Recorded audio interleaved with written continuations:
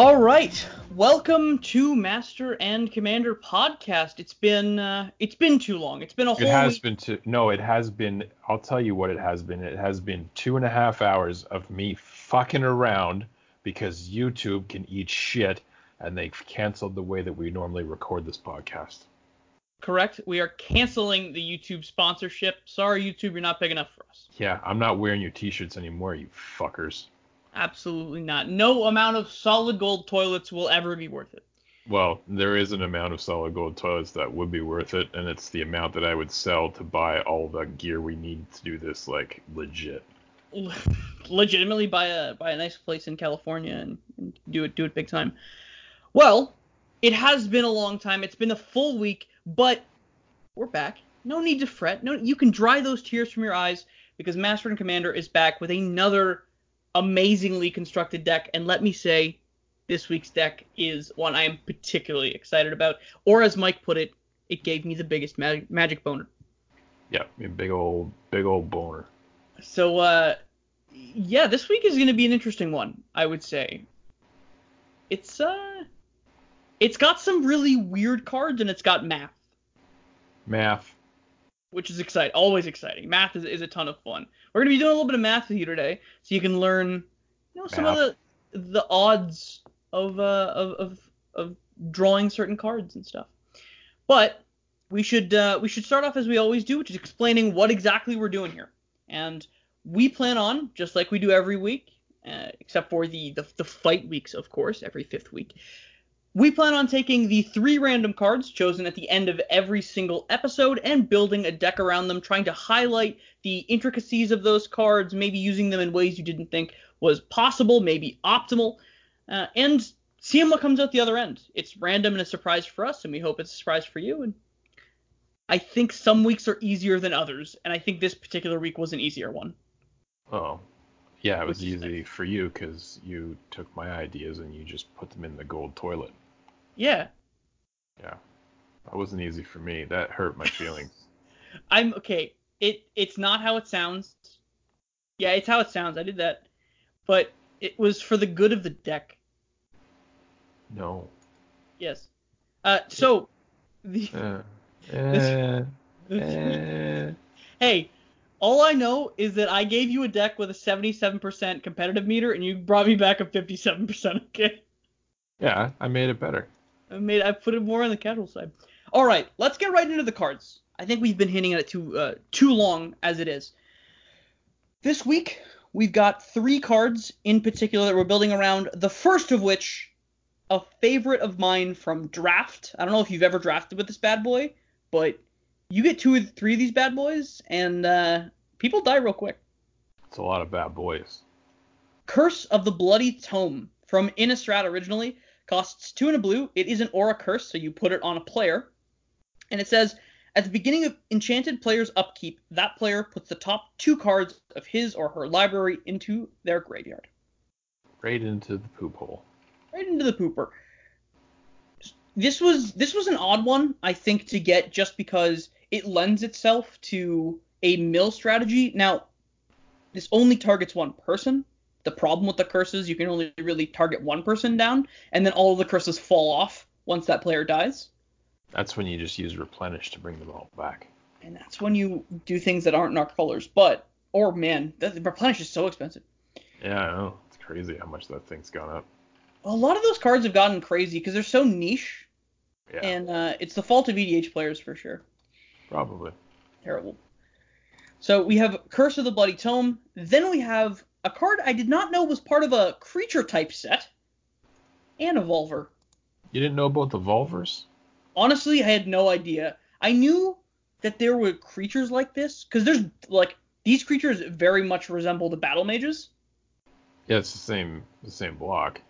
Yeah, so I thought the battle mages were a thing, and I thought Anivolver was just like an odd one out. Why don't you tell the people about what this Volver does for us?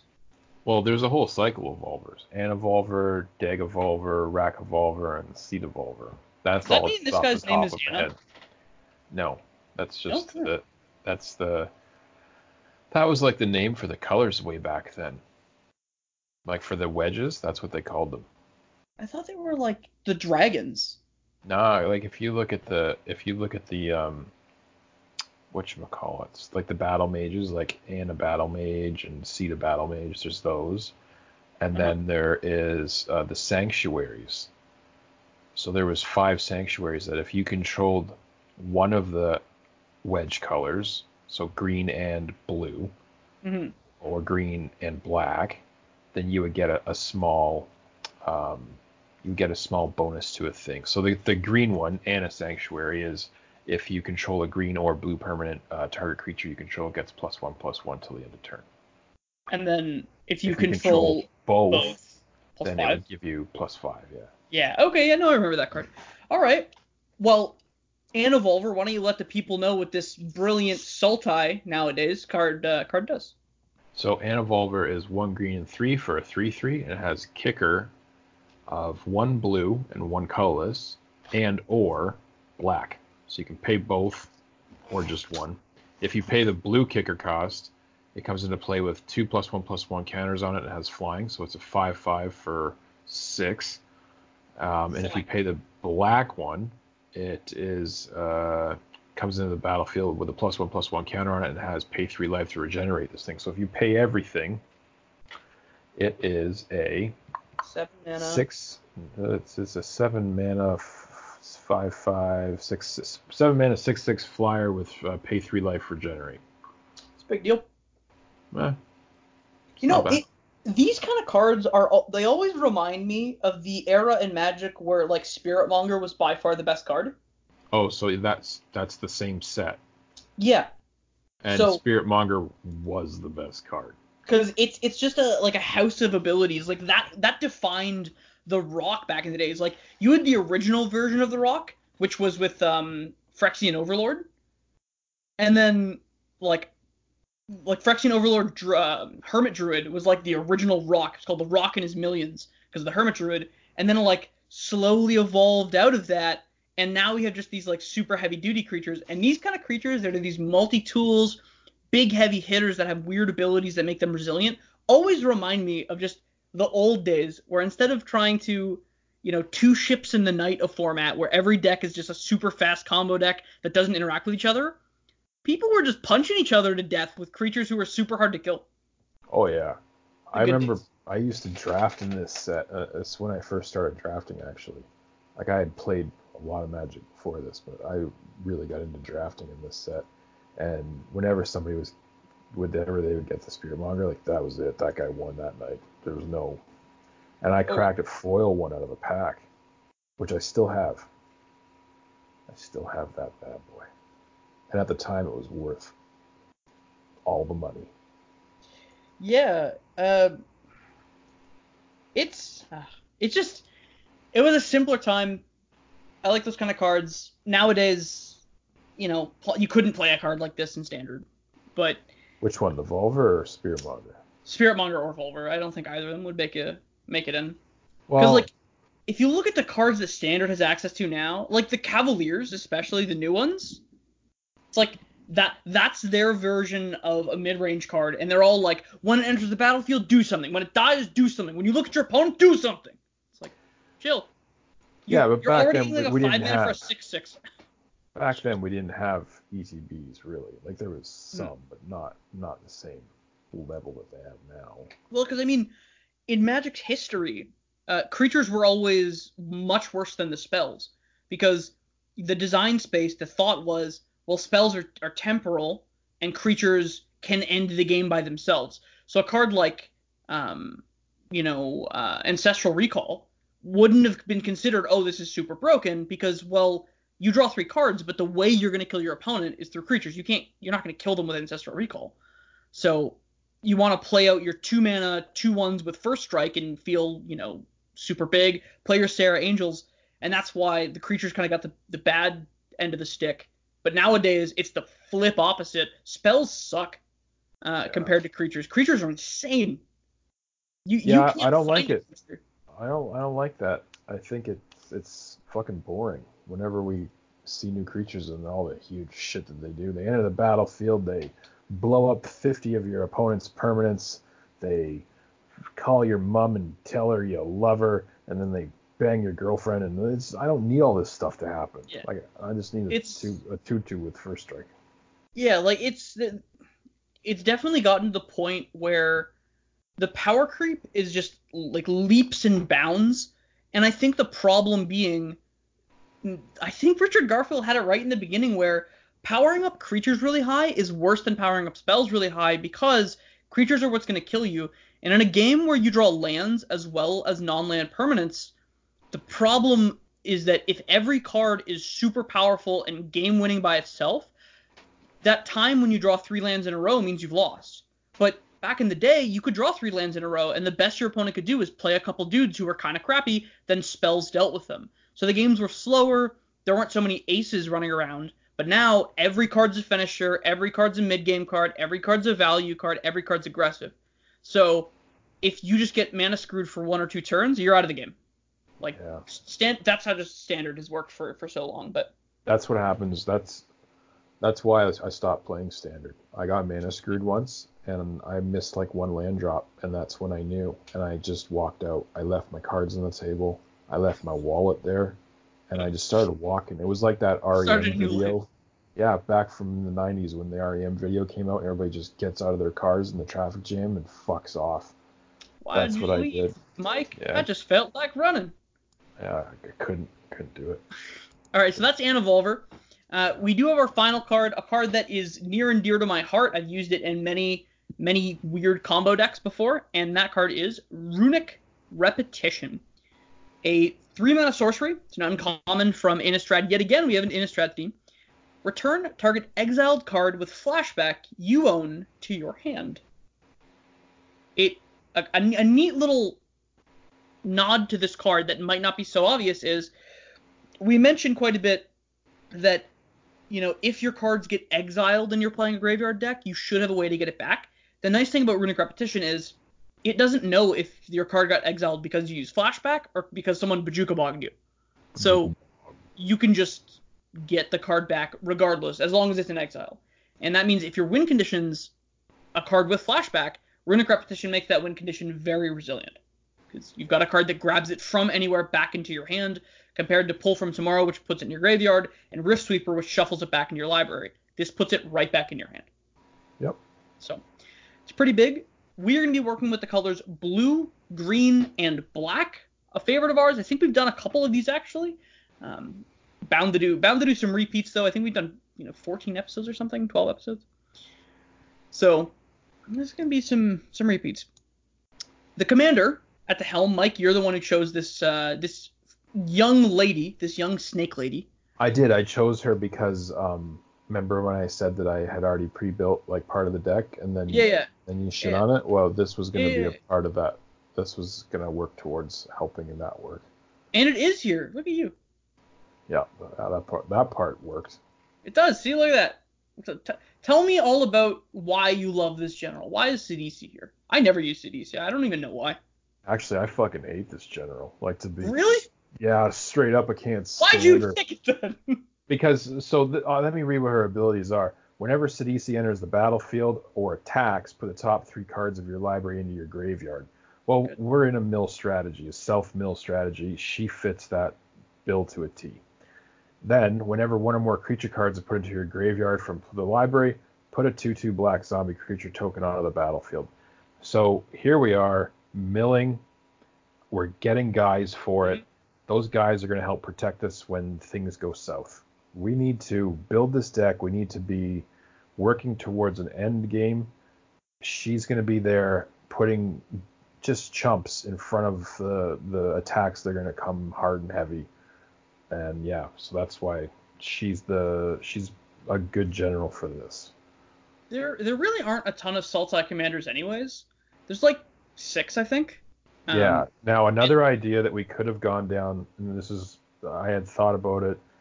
If we had more of a discard theme in the deck, we could have used Damia, because then we would mill in a different way. We would mill it through our hand and into the graveyard, right? But that's not the way we took this deck, so I think it's better for everybody involved if we use Sidisi. Yeah, I think CDC is pretty good. I don't know why I don't use her. I think if I don't really play Sultai a lot, but if I am going these colors, I find myself playing Muldrotha, or I find myself playing um, the new generals, probably who I would go with nowadays. That stupid broken one. Oh, Yarok, Yarzanok. Yeah, the one who doubles all your enters the battlefield abilities.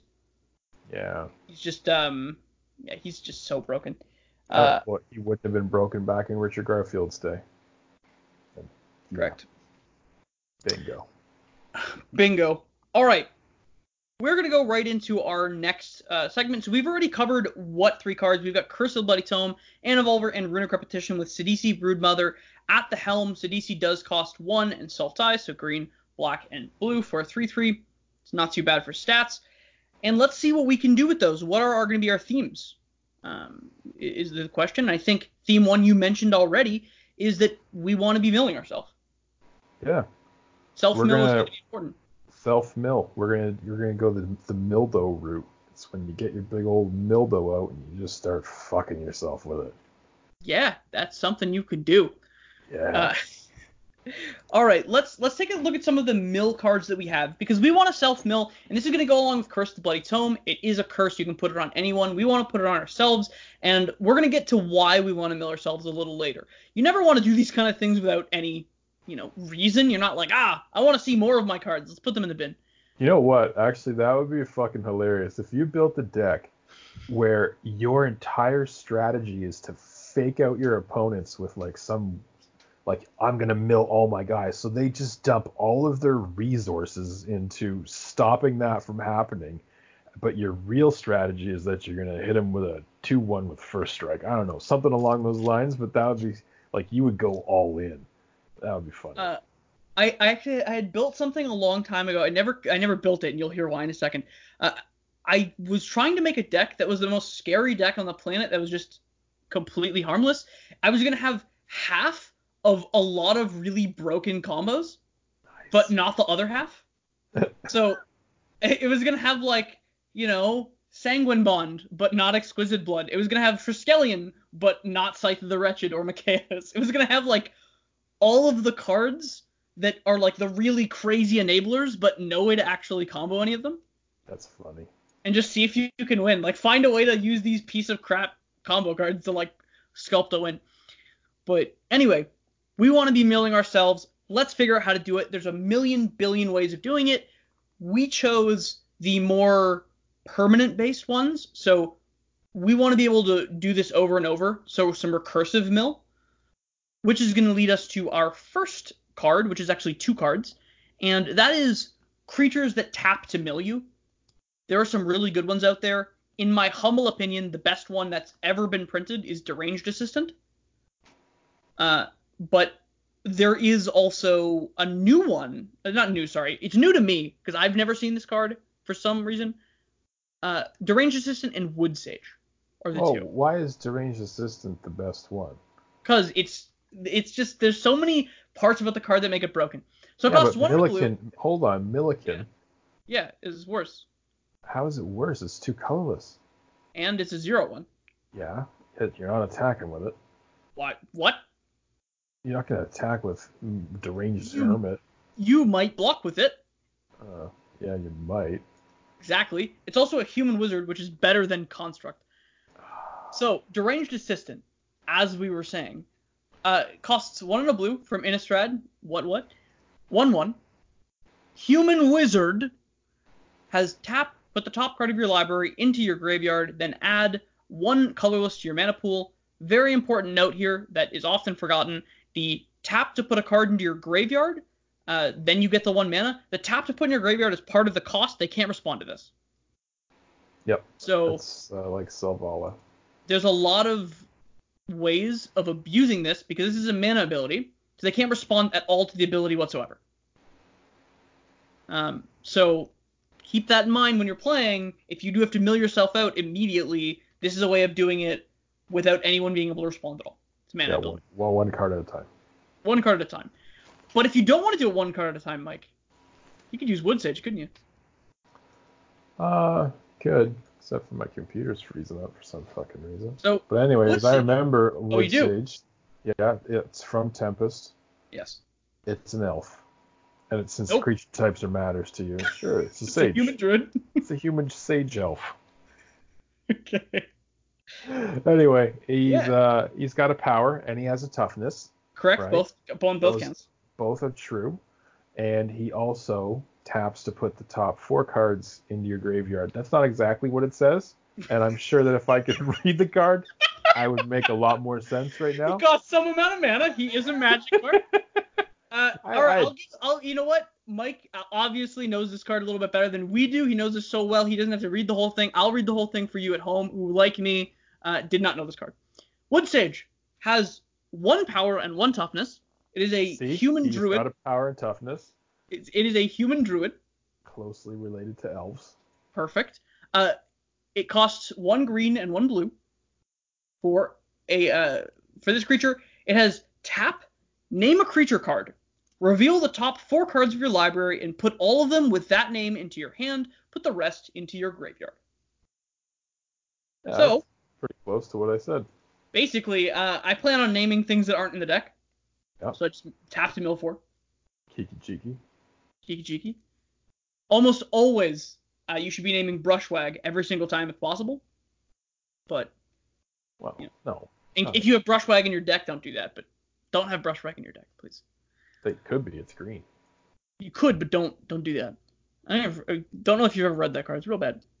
The only Brushwag of its kind, though. It's individual creature type. It's a creature, has a power and toughness, Yeah, and it's green. and it's green. You're correct on all counts. And it's a picture of a dust ball, whatever Well, those things are in like the cowboy movies that like roll across the screen. Tumbleweeds. It's a picture of a bobcat stuck in a big tumbleweed. Yeah. It's real stupid. But anyway, these cards are probably the most effective mill cards in my opinion. We mentioned before cumulative ways of milling yourself or doing anything is often a good strategy, especially at lower power tables where you don't have access to, mill my entire library all in one shot with a combo. Yeah, you can't mildo yourself in front of everybody. Exactly. You got to do it like quietly under the table, just Under chill, the table. Oh, flex. mildo. Oh no. Oh, So Wood Sage and Deranged Assistant are going to mill us. Deranged Assistant gives us the benefit of giving us mana. Milliken, as Mike had mentioned before, the second best of its kind, also gives you mana. But what happens if you don't want to mill one at a time? We need to start milling a few more, as well as having some form of utility that those mill cards kind of miss. I mean, oftentimes you'll be tapping the Ranged Assistant for just the mill 1. You're not really getting the mana all the time. So maybe we want that mill plus some extra value. And that is where we're going to get our next card. Has your internet started working?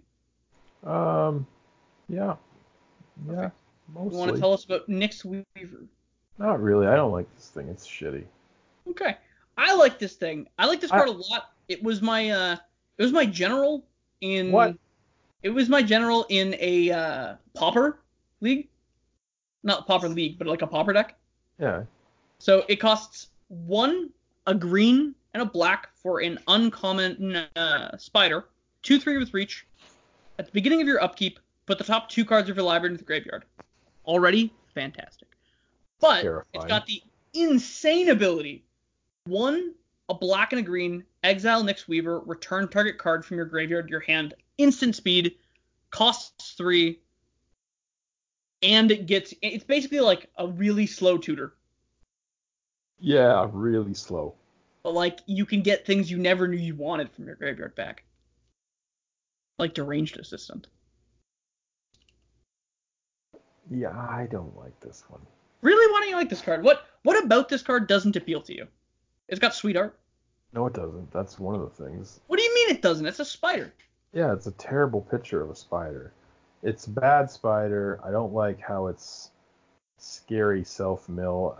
Self-mill and me, we're kind of like. I used to believe you. I used to believe that you were afraid of milling yourself, and then you put Traumatize in a deck that didn't need it.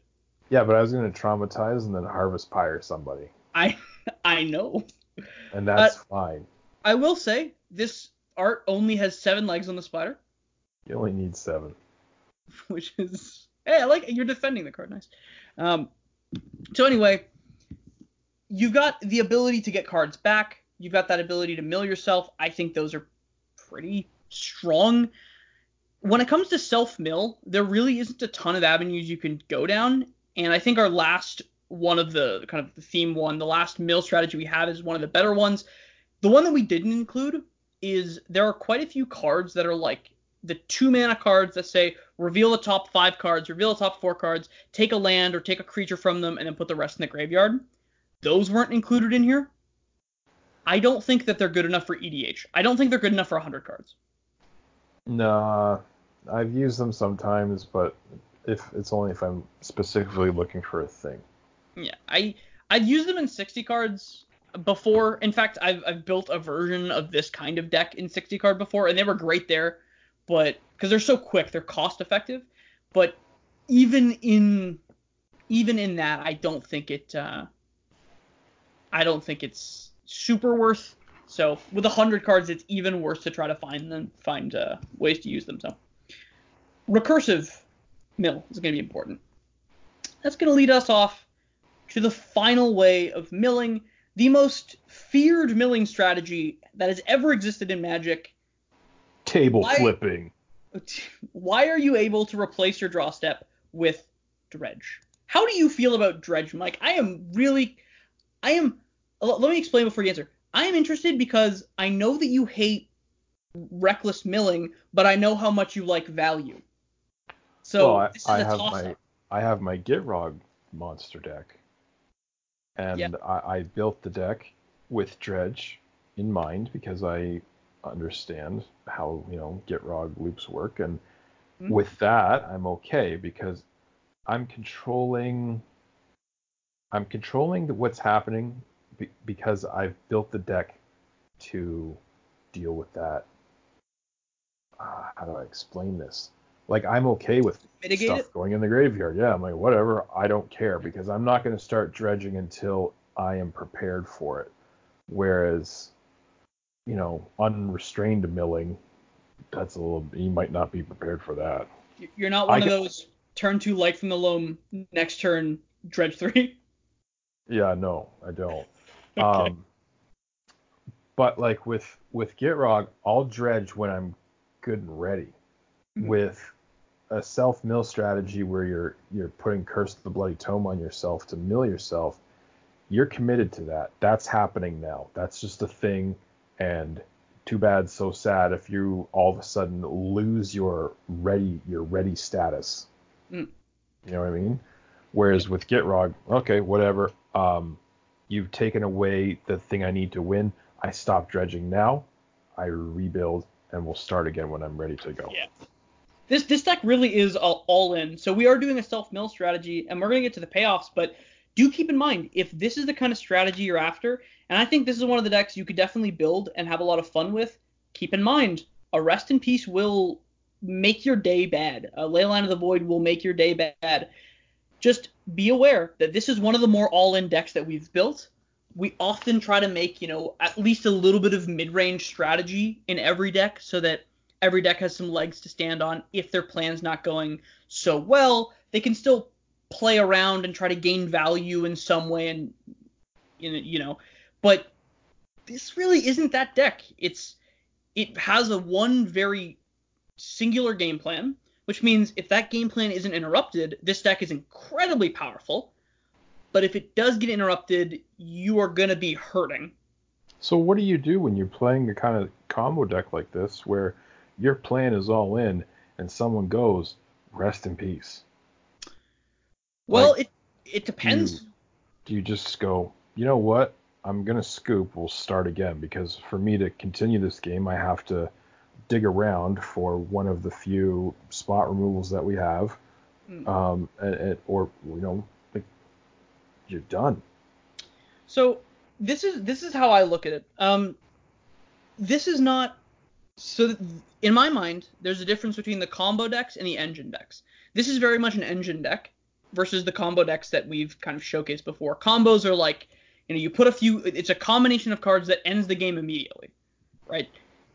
Engine decks are more about giving you an advantage that's insurmountable, that no one can beat the advantage you're generating because what you're generating is beyond someone drawing one card a turn, or how many cards they can draw a turn and how much mana they can spend. So that's things like, I would say an engine deck could include something like the Miracles deck that used Sensei's Divining Top and Counterbalance to prevent your opponent from playing spells. So my main concern when playing an engine deck is this. It's not my responsibility as the engine deck to go as fast as possible. As a combo deck it is, because combos are stopped a lot harder than engine decks normally. It's my job as the engine deck to make sure I'm prepared to get the engine online. Because if I don't prepare myself, and we have ways of protecting you, right? We've got ways of destroying enchantments and artifacts in here.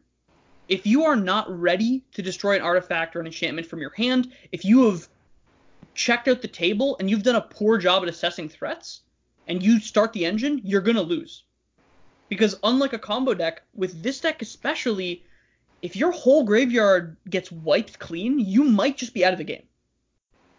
So you gotta be really careful. I think this deck will take some skill to play, but yeah, this engine deck is going to gain a lot of value. It's going to do a lot of crazy stuff, but make sure you're prepared to play it. I know me personally, I don't concede in those cases. I fight to the bitter end, but I wouldn't blame someone if they've conceded. I've played many competitive games of Magic where there's a lot of things on the line where, people just concede.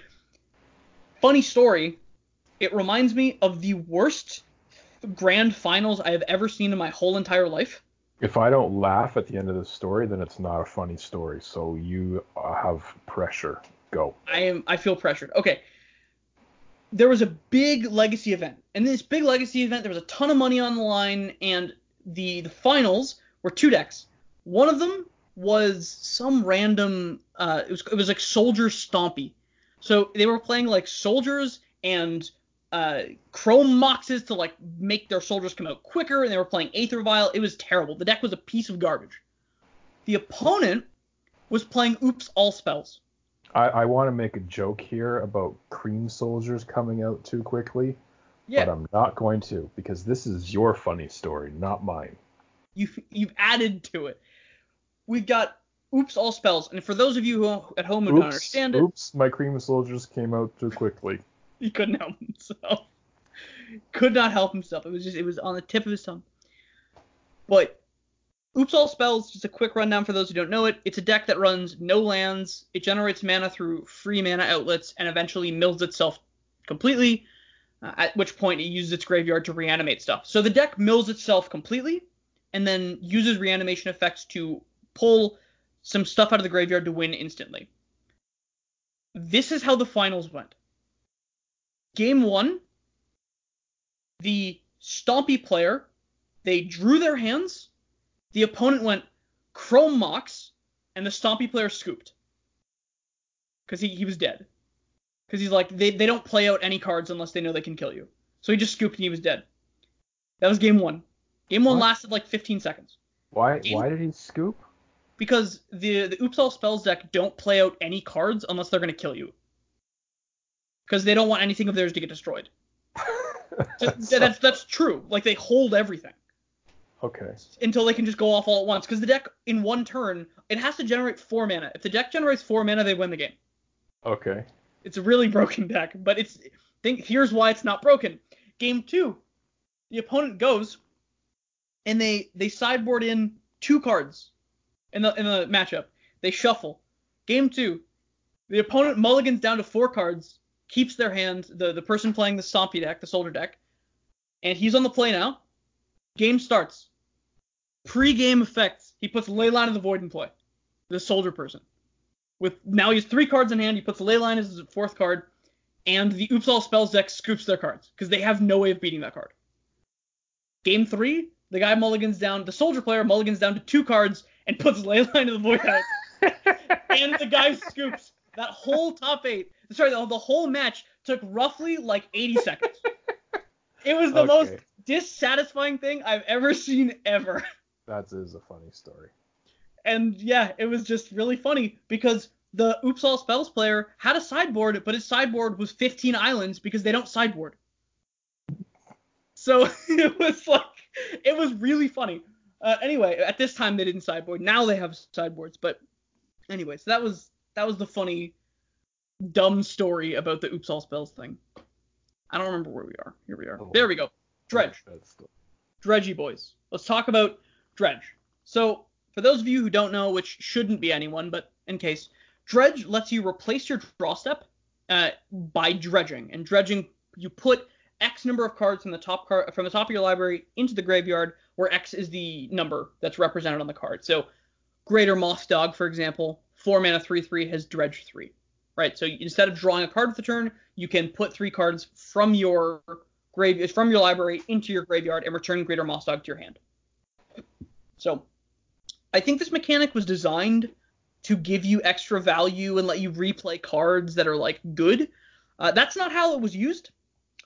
It is used as a free outlet to mill yourself into oblivion. Yep. The most popular and famous of all the dredgers being Golgari Grave Troll, because he has the highest dredge count, dredge 6. I would read you what this card does, but the card is completely irrelevant. It is a faceless card that has dredge 6 on it. It has regenerate. Nope. Nope. Doesn't have any of those things. Don't worry about it. It's got dredge 6. The rest of the card doesn't matter. Sure it does. It matters. Nope. It has dredge 6. It has regenerate on it, and it has some other shit too. Yeah, it's got some other stuff. Which part of that card do you remember the most, though? Regenerate, because he's a troll. Obviously. He is a troll, which is... They printed some trolls without regeneration, which makes me upset. Yeah. Alright. We've found a way to put a bunch of cards from our library into our bin, but why are we doing that? Is kind of the question. Why don't we talk about some of the payoff cards, Mike? One of these cards that I'm sure you know, because in one of our only constructed matches ever that we played in, I played this card and beat you into the dirt. Boneyard. Well, it wasn't Twilight's Call. It wasn't. It was Boneyard Worm. Yeah. Did that happen? I don't recall that. I'm sure. Why don't you tell us about Boneyard Worm if you have the ability? Boneyard Worm is a 1 green and 1 colorless worm. Yep. That has power and toughness of star, and then its text box said, Boneyard Worm's power and toughness are each equal to the number of creature cards in your graveyard. The flavor text says, Jacob probably did not use this to beat Mike.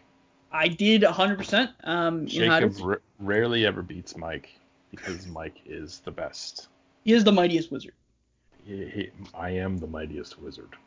So Boneyard Worm, that's a payoff card. That can get much bigger than people assume. Yeah, it's like the white of Precinct 6. Yeah, that can kill people too. Yeah, or Lord of the Void? Whatever his name. Not Lord of the Void. Which one am I thinking of? Something of Extinction. Lord of Extinction. There you go. Yeah, I've actually run the white because the white's a zombie, so it slots into some of the decks that I've built better. Mm-hmm. But it's the same card. It's just a black version of this card. Yeah.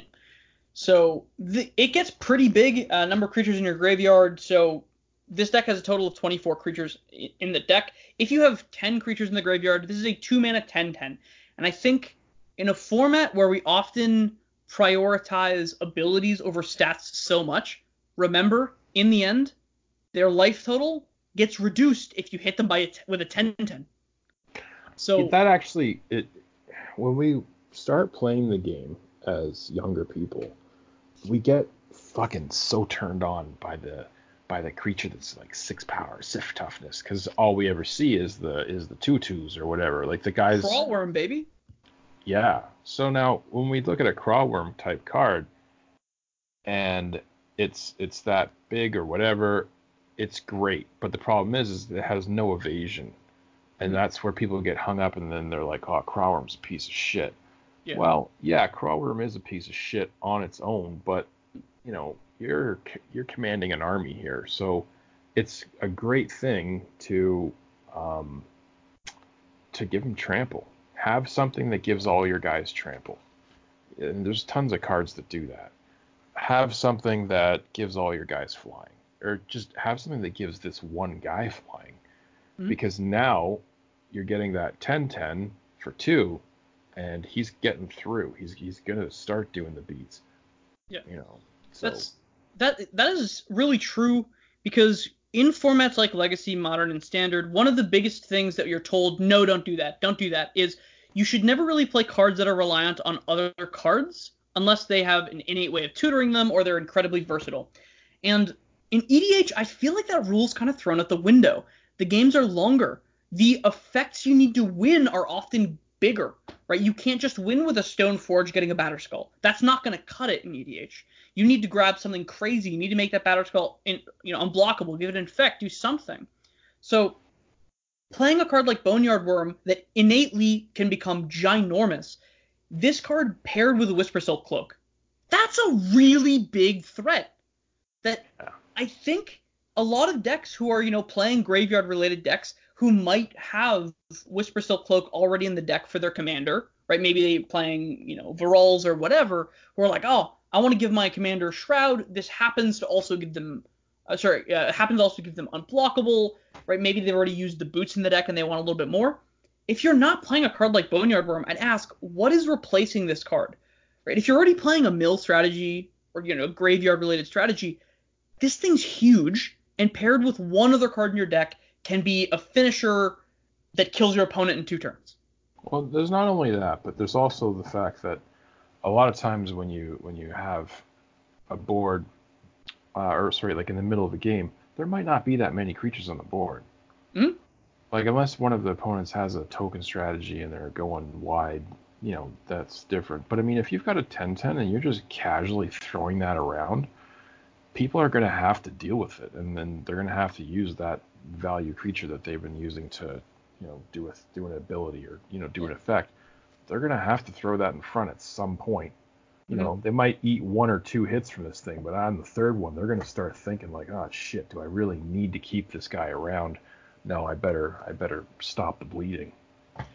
Honestly, I had a situation at the store when I was helping a gentleman build an EDH deck. It was his first ever EDH deck, and we were going through cards, and I was trying to get him some more fun cards. He wasn't looking to spend a lot of money, so we're trying to do some 2DH stuff, but just, whatever cards he had. And he started going through his binder, and he looked at one card, and he's like, man, I really wish I could play that, and it was Dungrove Elder. I said, so Dungrove Elder gets plus X. Sorry, its power and toughness is XX, where X is number of force you control. It is hexproof. It's a 3-mana creature. Costs 1 and a green and 2. Yeah, like, really you have beat me with that. Yeah. Yeah, I remember that. So he's like, man, I really wish I could play this card. I said, then why don't you?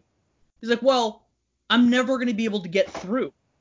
And I thought about it, and I've heard that complaint from a lot of people, because I think when we think of EDH, we have this weird vision in our head, like everyone's playing a token deck with a ton of creatures to sacrifice, and everyone's got a crazy board state where there's a ton of creatures in play ready to block. But man, if you play EDH, just the next time you go out to your local store, next time you play a game, on turn 5, look around the board and ask yourself, if I had a 10-10 right now, what kind of damage could I deal? Because I think you'll find if someone wants to block, you're killing their Seedborn Muse, you're killing their Dark Confidant, you're killing their big dudes who matter, or they're taking 10. So don't have that perception that everyone's a token deck. Everyone's a Riz the Redeemed deck, and everyone's got 30 tokens in play.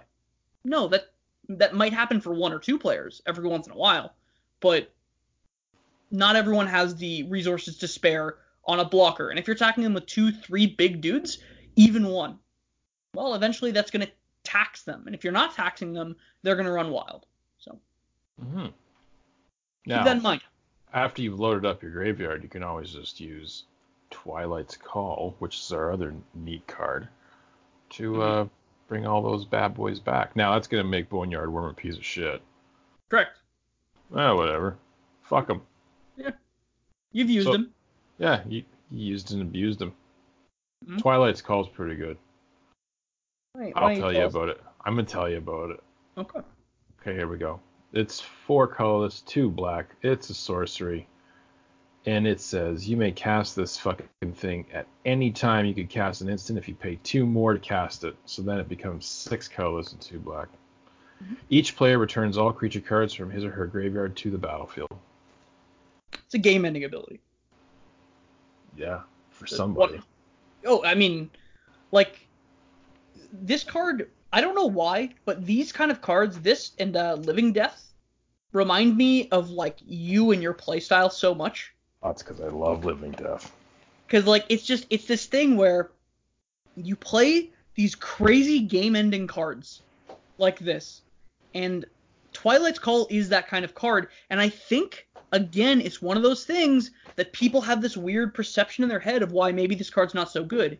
Because they'll say things like, well, I'm only returning 4 guys, and my opponents are returning 2. How could Twilight's Call be really good?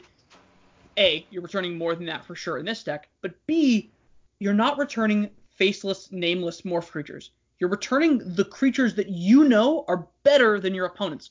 You only play cards like this when you're ahead and you know you're going to stay ahead. Or if you're behind and you need to get ahead. You don't play this to your detriment. No. So, you know, you hit your big payoff cards that we're going to get to next, and actually, word payoffs. Yeah, you hit some crazy cards like Kestage Cagebreakers or, your Ishkana or your Tygom or one of these just huge cards that ends up being a game changer and completely shifts the tide in the game. I love Cagebreakers. Kiki-Jiki Cagebreakers, boom.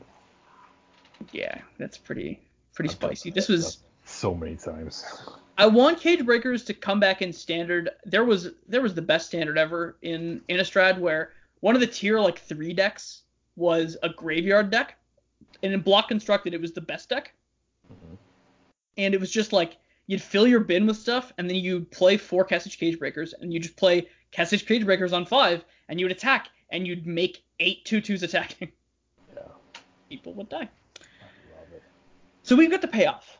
Now, we've gone through the very simple parts, and we mentioned in the beginning that this episode was going to have a little bit of math in it, and it was going to be a little bit complicated. We've gotten through the easy stuff, so as to bring all of you in, now it's time to teach everyone a lesson. In our theme number 3, what is the engine for this deck, and some neat tricks that this deck can pull off, as well as some math regarding milling cards and drawing cards. So you're going to have to explain all of this, because I like the other spicy combo. Okay, you're going to take the spicy combo, okay? Yeah, you do this boring math one. Oh, whatever. You shut up. This combo's the best. So, I'm calling this one the Spider-Man engine. So, the reason it's called the Spider-Man engine is we are going to try to win with the card Spider Spawning. Spider Spawning being probably top 5 my favorite cards in Magic. It is a sorcery that costs 4 and a green and says, create a 1/2 green spider creature token with reach for each creature card in your graveyard. But it also has flashback for 6 and a black. For 7, you can bring it back, cast it, on one turn, then flashback the next. You can get a ton of spiders. These spiders will kill people. They don't have defender, so they can attack. But here's the problem. Once you've cast it, you probably are done with it. Except you're not done with it, because this card's broken. It has flashback. It does, and then you do it again. And then you're still not done with it because this card's broken. Here's the setup. We're going to want to mill our library down to 0. We're going to want to get 0 cards in our library. At that point, we can start to do some really funny things. And the beautiful part about this is that we don't have to mill our library and then have certain cards in our hand. As long as we have all of our library into the graveyard, as well as some open mana, we can do this weird engine type thing. Okay, you have no cards in your library. Spider Spawning is in your graveyard, along with 3 other cards that basically do the exact same thing as each other. You have Krosan Reclamation, costs 1 and a green for an instant, says target player shuffles up to 2 cards from their graveyard into their library, and it's flashback for 1 and a green. You have Memory's Journey that shuffles up to 3 cards, costs 1 and a blue naturally, and costs 1 green flashback. And then finally you have where's the third one? There it is. A new card actually printed from in Modern Horizons, Stream of Thought. Costs 1 blue. Target player puts the top 4 cards of their library into their graveyard. You shuffle up to 4 cards from your graveyard in your library. Okay. So you've got all 4 of these cards in your graveyard. In play, you need any card that mills you for 1. Millikin will work, Deranged Assistant will work, and so on. Any of these creatures that mills for 1. You're good to go. What you want to do is this. Use Memory's Journey, paying a green, flashing it back to shuffle into your library that's non-existent, Spider Spawning, Stream of Thought, and Krosan Reclamation. Now your library is 3 cards big. You randomize your library as you do. And now you have a 33% chance on your turn to draw Spider Spawning. Now here's the magical Christmas land of it all. You draw on your next turn, it's Spider Spawning. You play Spider Spawning, putting it into your graveyard. The next turn, you untap, draw a card that shuffles it back into your deck. You play it.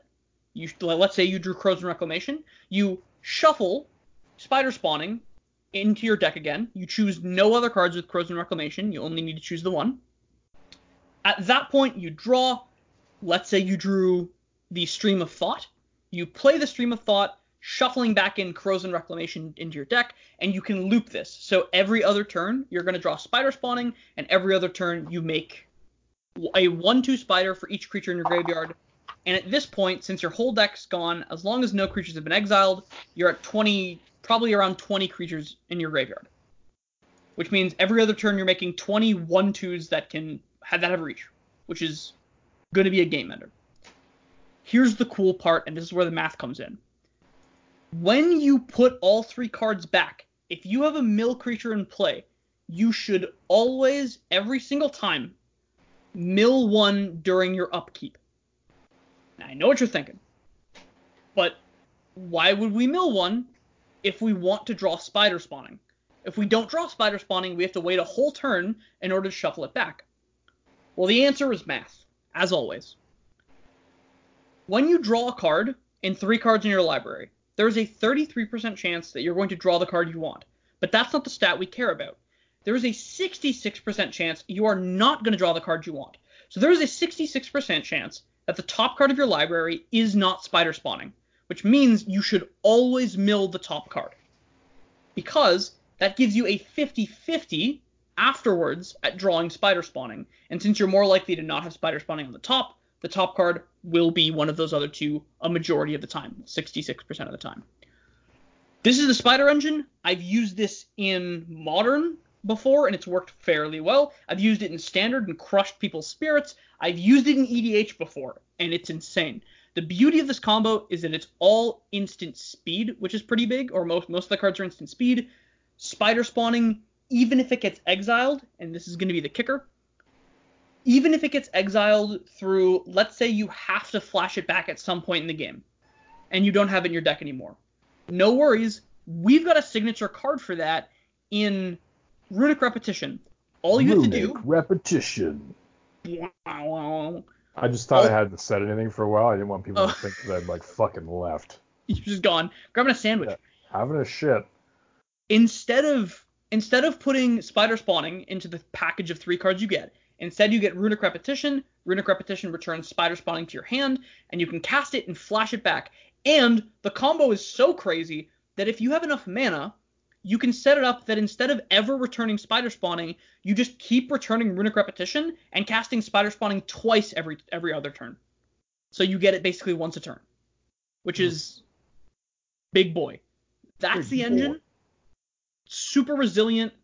It's insane. You'd be surprised at how quickly you can get something like this working, as well as how lethal this is. Making 20 1/2s a turn is not small game. And that's my spiel. That's Theme 3. The Spider Engine, you might have to listen to this back a couple times to get it, but if you get it, you can literally put these 5 cards into any deck and do the Spider Spawning combo if you have 0 cards in your library. And you're good. And it's the combo protects itself from exiling by being able to flashback stuff at instant speed and shuffle things in. It protects from you being drawn out when you have no cards. If people are trying to make you draw cards when there's nothing in your library, by shuffling cards back in, you make a bunch of blockers and attackers. Combo's insane. Get at me. Well, I mean, unless they have something that gives all creatures -1/-1. Yeah, then you get a bunch of 0/1 0/1 reachers. Super handy. Yeah. Hey, I think the other combo is better. I think the other combo is cool, but not as sick nasty as this one. But you let us know about the other combo. Tell us what it is and why it's good. Also, what's the theme name? Because I wrote the theme name and I'm really proud of it.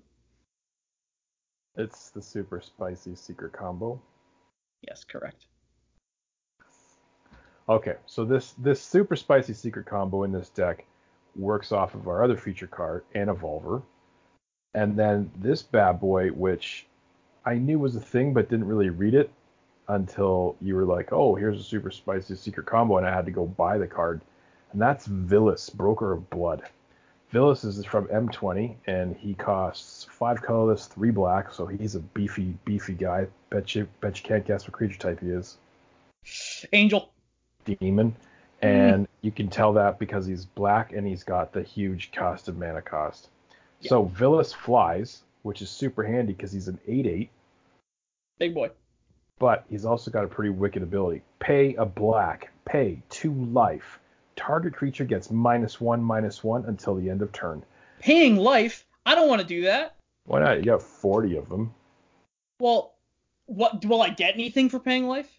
Yeah, you get -1/-1 on an opponent's dude.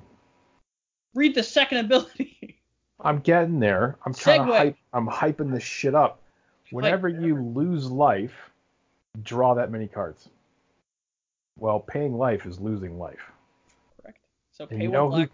Yeah. So if you could generate infinite black, that'd be great, and infinite life, that would be great too. And infinite cards in your library. Yeah. If you had those 3 things, you'd just win the game. But there's another way to win the game, and that's by using Jace, who is less than $2, which is fucking amazing. Jace, the Wielder of Mysteries. Mm-hmm. Now, Jace is from the latest set featuring Nicol Bolas. What's that one called? War of the Spark? Correct. Yeah. Now, unfortunately, Jace is not the one that dies. Okay, but... Spoilers. Here's the most important line on Jace. If you would draw a card while your library has no cards in it, you win the game instead. So... Yep. This is Laboratory Maniac with Planeswalker abilities. It's true. That costs 1 more. Mm-hmm. And $1 less. Yeah. Yeah. His other abilities are target player puts the top 2 cards of their library in their graveyard and then draw a card, which fits our mill theme pretty okay. Mm-hmm. And then his -8 is draw 7 cards. Then if your library has no cards in it, you win the game. Yeah, but we don't need to ultimate him to win the game. Nope. No, because what we're going to do is we're going to cast Jace. We're going to cast Vilis, Broker of Blood. And we're going to cast Anivolver, which, if you remember, has that black kicker of pay a black, and he comes into the battlefield with a +1/+1 counter on it and has pay 3 life, regenerate Anivolver. We're going to cast those 3 cards. Now, if you're at full life, you will use Anivolver's ability, I would say, 12 times. Yeah. Because 12 times 3... 36. Is 36. Doesn't sound like it's going to be enough. Well, I think the beauty of this combo is that you don't necessarily need to do this early. In fact, the deck can facilitate getting every single one of these combo pieces from the graveyard into play all in one turn when you have no cards in your graveyard already. Yes. Or library already. See, I thought the combo was a lot better when I was doing shitty math. So, if you have your deck thinned out, so let's say, I mean, if you're at full life anyways and you have less than 36 cards in your library, you just straight up win. But you mentioned we can cast Broker of Blood. We also can just return him to play with something like Dread Return. So, Dread Return being a 4-mana card that returns a creature from the graveyard, okay, sure. But as a flashback, while it's in our graveyard, we can sacrifice 3 creatures instead, sack 3 dudes, bring back Vilis. Then, we can use something like Creeping Renaissance that returns choose a permanent type, or you choose a card type. Choose a permanent type, then return all of those cards to your hand. You choose Planeswalker, so now Jace, Wielder of Mysteries, is in your hand. It's kind of like you tutored him up.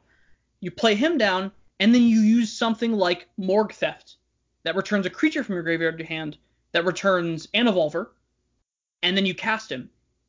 So if you use Creeping Renaissance at some point earlier in the game, this combo in total, mana-wise, on one turn, takes 4 mana for Jace, and takes 5 mana for Anivolver. So for 9 mana, and sacrificing 3 creatures, you win the game. And it's not only that you win the game, because, Mike, we've mentioned it a million times. We're going to mention it a million and one times. I'm a fan of Colin's. That Colin, after pay 3 life, means we can do that bad boy at instant speed as many times as we want. So you got a removal spell for my Jace? Fantastic. I hope you have a removal spell for every 3 life that I have that I can pay in response to draw more cards. Yeah. This is a spicy combo, all of which can be reanimated. What I like about it is that it's not a combo that's going to come down immediately. This is a combo that has to come in later. You have to do your setup for it. And I really can't see other players getting super salty if you win this way. Yeah, that's big. It's going to take the time to set up. You need to have put a fair amount of effort into getting a lot of stuff into your graveyard. Mm-hmm. If someone, after you win this way, goes, well, you're a fucking combo player, you just say to them this: hey, if you get really close to my bum, you can eat shit, and then just fucking walk away. Fuck that guy. Fuck him. Yeah, I mean, Mike, how many times have you seen the, Mikaeus Triskelion combo? A million times, right? Yeah. It's super too common. Many times. And it's super easy to get out. I've seen Mikaeus, I've seen that go off, 2 or 3 turns into the game. The guy skips his first step type thing, doesn't play anything, and pitches Triskelion, and then it reanimates it on the next turn. Yeah. It's powers out of Mikaeus, and then the game is over. Yeah. You can I could see complaining about that if you're not at a high power table and someone's pulling out that stuff. That's a bit scumbaggy. It's a little bit much. But are you gonna complain about this? This is the sexiest way you can win the game. Yeah.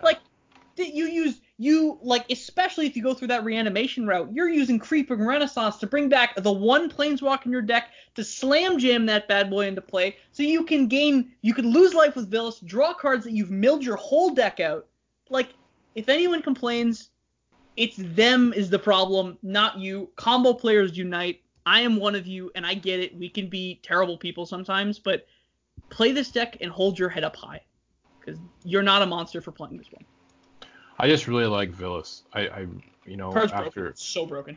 After sitting down and reading it and thinking about it, and I bought it and I left it in the car and I thought about it all day, and this has got a lot of neat possibilities with it. A lot. This thing is super broken. I mean, I built a Vilis deck just for fun to test out to see how it rolls. Let me say that I've never played a deck probably with as many broken cards that are made broken because of the general. If you're someone who thinks, oh, I play Animar, and Animar makes, a lot of cards super broken, yeah, that's got nothing on Vilis. No. Vilis turns cards like Deadwood, I think it's Deadwood Spirit, that's a 3-mana 2/1, it's a piece of crap, but it says pay 2 life, regenerate him. It turns that guy into Necro at instant speed that you don't have to discard to. So you just pay your whole life, draw all your cards. Any cards that read pay 1 life, do anything, let you draw your entire deck for free. Well, don't think about Sign in Blood. Draw 4 Sign cards? in Blood now says pay 2 black and 2 life and draw 4 cards. Yeah. Just that alone is pretty good. Yeah. Wall of Blood, pay 1 life to give it -1/+1 or something. Yeah, don't worry about that. Draw infinite cards. Draw your whole deck. Don't worry about it. Vilis is insane. I could definitely see him being a tier 2 commander of just the only problem that's holding him back is his colors, I would say. If he was I think if he was black-white, he'd probably be one of the best commanders out there, just because you could play stuff like Children of Corliss to regain all your life back. But yeah, Vilis is insane. He comes with an ability right on him that the only requirement is that you have a black mana. So it says pay 1 black, pay 2 life, draw 2 cards. Target creature gets -1/-1. So for 1 black, you can draw 2 cards now whenever you want. He only costs $1 right now. Yeah. Like I bought one, and it was $1. His price is actually increasing already. Is it? Yeah, it was. He was 80 cents a couple days ago. Huh. And he's slowly going up because honestly, I was thinking about rebuilding my Mikaeus deck, my full-powered big boy table Mikaeus deck, and I was looking at Vilis and I'm thinking, how am I going to not include this in the deck? There's so many easy ways to reanimate this thing. Turn 1, turn 1 Entomb, turn 2 Reanimate, Vilis, or even better, turn probably 2, that card I can't think of, Buried Alive, putting 3 cards in the bin, you reanimate Vilis, and then you play the actual card Reanimate on, like, Shieldred, which means you have to pay 7 life to do so. And you draw 7 cards for 1 black. Like, I honestly, I think Vilis is so broken that it's like you're looking at him and you're thinking, this card can't be good because they wouldn't print the card like this for EDH. They wouldn't do it. They print those cards that are like crazy upside, but there's a downside. There just isn't one with Vilis. Yeah. He's insane. Anyway, those are our 4 themes. You got the milling yourself. You want the payoff, so you're going to be using those Boneyard Worms, Twilight's Call. Your theme 3, which is the Spider Engine, Spider-Man Engine, Spider Spawning, Stream of Thought, Crows and Reclamation, Memory's Journey. You're just going to cycle all those cards. And finally, the secret, spicy, extra saucy theme, the Anavolver combo. Anavolver, Vilis, and Jace returning those cards. I honestly hope. I can hear myself for a sec there. I hope that this is how you win the game. Yeah, I'll be playing this deck, I think, and I do hope that it's the Vilis one. If I have the opportunity, I'm gonna go for it. Yeah, I think. Win or lose, I'm gonna go for this combo. Like, I would be happy if you won with this one. So, winning with combos is always of like fun if you do it in the right way, and I think this is the perfect way to do a combo. If you're someone who's afraid of combo decks because you don't want to be hated at the table, play this. You'd be fine. All right, well, it's time for us to move on now to our top picks of the deck. These are the cards that make us believe that the deck is truly good and workable. These cards make us think that the dream may be possible, and really just give us a sense of the deck and give it some direction. So, Mike, why don't you start us off with a card that I think you're a big fan of? I know you've killed me with this card several times. Yeah, I killed you with Dakmor Salvage. Correct. It's a land. I kill you with it. Well, it's definitely used in the murdering of me many times. Dakmor Salvage enters the battlefield tapped. It's a land. It taps to add a black to your mana pool, so it is a worse swamp, but it has Dredge too. The reason I have killed you with this is because it is the key component in Gitrog Monster. This is the card that enables Gitrog to do all the dirty things. Yes.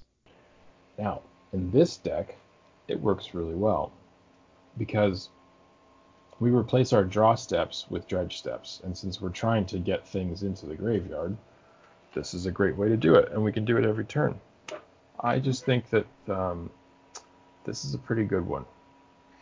It's solid. It's a land, so there's not a lot of opportunity cost to playing something like Dakmor Salvage. You can just play it.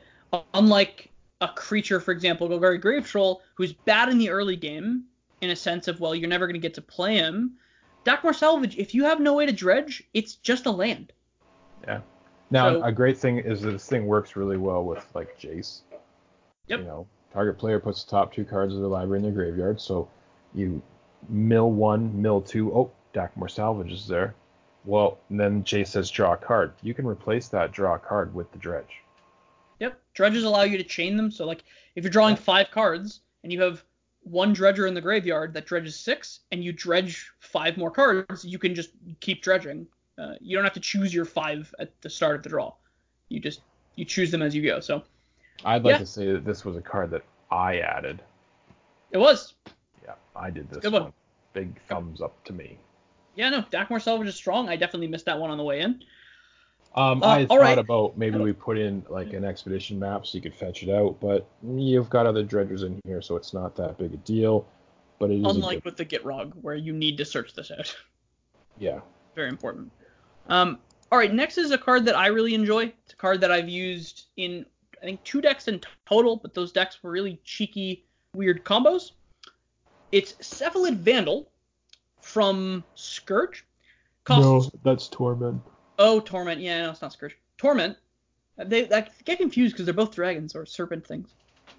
Cephalid Vandal costs 1 and a blue for a 1/1. It is a Cephalid creature, which has, at the beginning of your upkeep, put a shred counter on Cephalid Vandal. Try to find those. Then, put the top card of your library into your graveyard for each shred counter on Cephalid Vandal. We mentioned how important something like Worry Beads is for a deck that wants to mill cards. Cephalid Vandal does it better, especially when you only want to mill yourself, because turn 1, it's 1 card. Turn 2, it's 2. Then 3. And let me ask you, Mike, how crappy would you feel if this is the card you had to Swords to Plowshares? Because it's milling me. Wouldn't it feel kind of like crap to have to Swords this thing? Yeah. So like it's a beautiful card because it's like it demotivates your opponents from stopping you because it's like it's not crazy. It's not Avenger of Zendikar. Right? It's not nuts. It's not Omnath. It's Cephalid Vandal. You How really many how many turns does it take before this thing mills your entire deck? oh good. It's factorials, right? I guess. I don't Or is know. factorials multiplicative or is it additive? I don't know. But you'd start the game. You would cast this thing on turn 2 at the earliest. So by then you are 9 cards into your deck. And on turn 3, you're 10 cards in when his ability goes off. Yep. So it's 2. So on turn 5, then you're at 3 counters on it. Something like that, yeah. So if you have 3 counters there, 4, 5, 6. I think from like very rough math, I feel like on turn like maybe 18 or 19, this card would mill you out completely. I don't think so because that means it had milled you on turn 17 for 17 cards and 18 for 18 cards. That's 36 cards. That's a third of your deck. So maybe even like turn 15, turn 14. Yeah, I bet you it's a Yeah. lot faster than that. So Cephalid Vandal can by itself, and I love cards like this that by themselves can just win you the game eventually because it sticks around forever and no one wants to kill this thing. And really, are you gonna start like attacking and beating down the guy who's just playing crap Cephalids? I mean, I'd probably not the highest threat at the table, but eventually this kind of card gets super out of hand. It's like Worry Beads on so much drugs.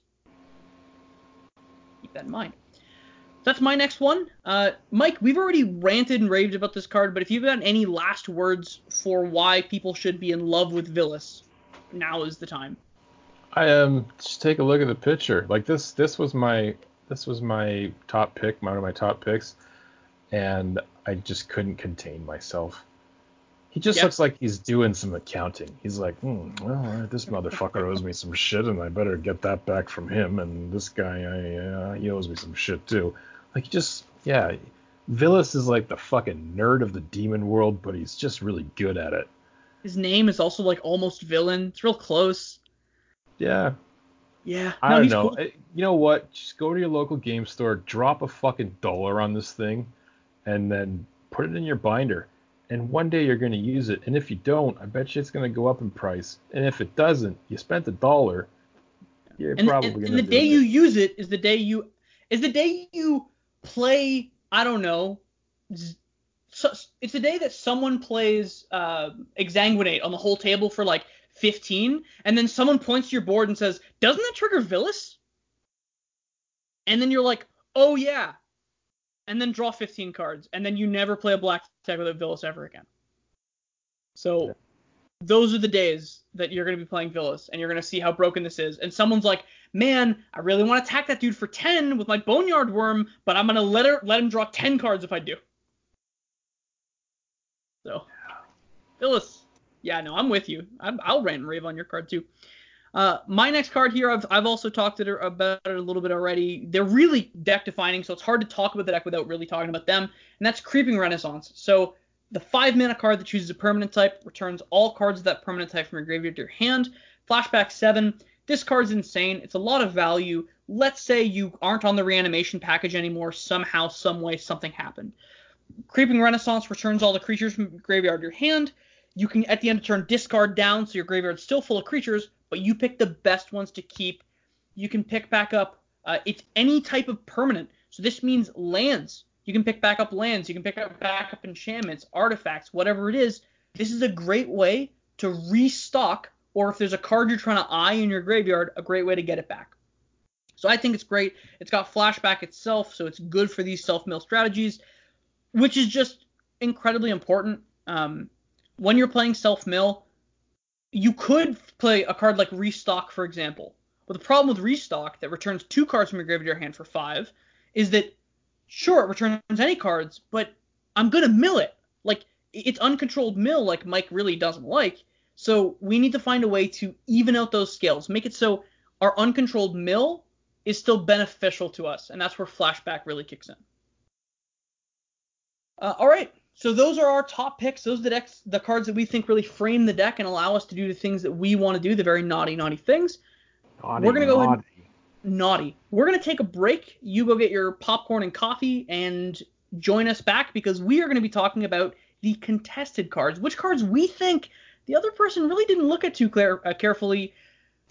We've had some hits, Anzur and Ruins, Angrath. We've had some duds where we've had no contestants at all. So before we leave, I just did the math, and I believe it's turn 15 that you would mill yourself out, but you would actually over mill. Like you would over mill yourself by 11 cards. So and that's if you did nothing else. If you played on turn 2 and it sits there for the entire game and you did 0 other things, you have 0 cards in your library. Yeah, on turn 15. Yep. Broken. Yeah. All right. Well, we'll see you back in a second.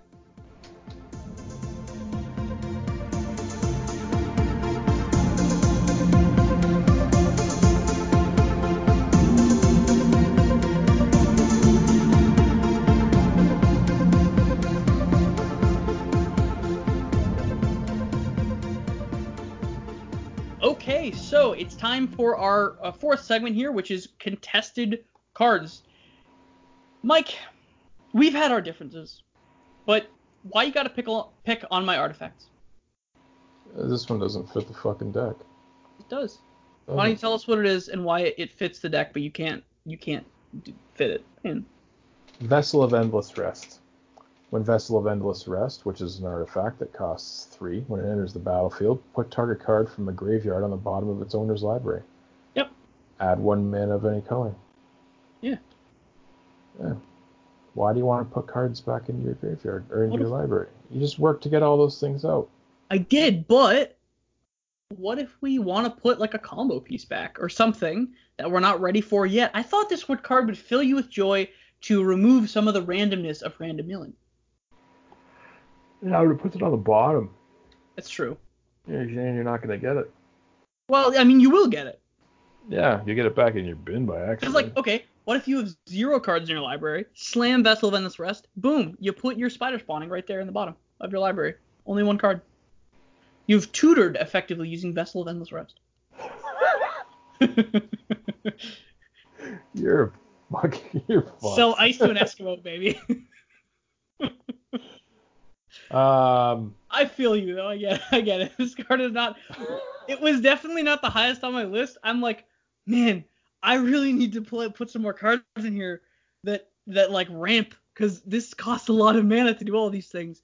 And then I looked, and I was still on the MTG Vault like search engine that I was still searching for card graveyard library, and I saw Vessel of Endless Rest. I'm like, that ramps. Okay, so if I were you, this is what I would have done. I would have taken Vessel of Endless Rest out and replaced it with Altar of Dementia. I looked at Altar of Dementia, and it was a consideration, but because your beautiful voice wasn't in my head at the time, I didn't do it. You're running Undead Alchemist in the deck, which is if a zombie card you control would deal combat damage to a player, instead that player puts... Broke our rule! Your What rule. What rule? You said the rule, you're like, if you have one, you have to put the other in. Yeah, you broke the rule. I did. See, look at this. Even someone like me, someone who makes 77% competitive decks, can't remember the rules. Yeah. Anyways, let me finish reading it, because this is the important part. Whenever a creature is put into an opponent's graveyard from his or her library, exile that card and put a 2/2 black zombie creature token onto the battlefield. Now, you've got 2 zombies in this deck. Mm-hmm.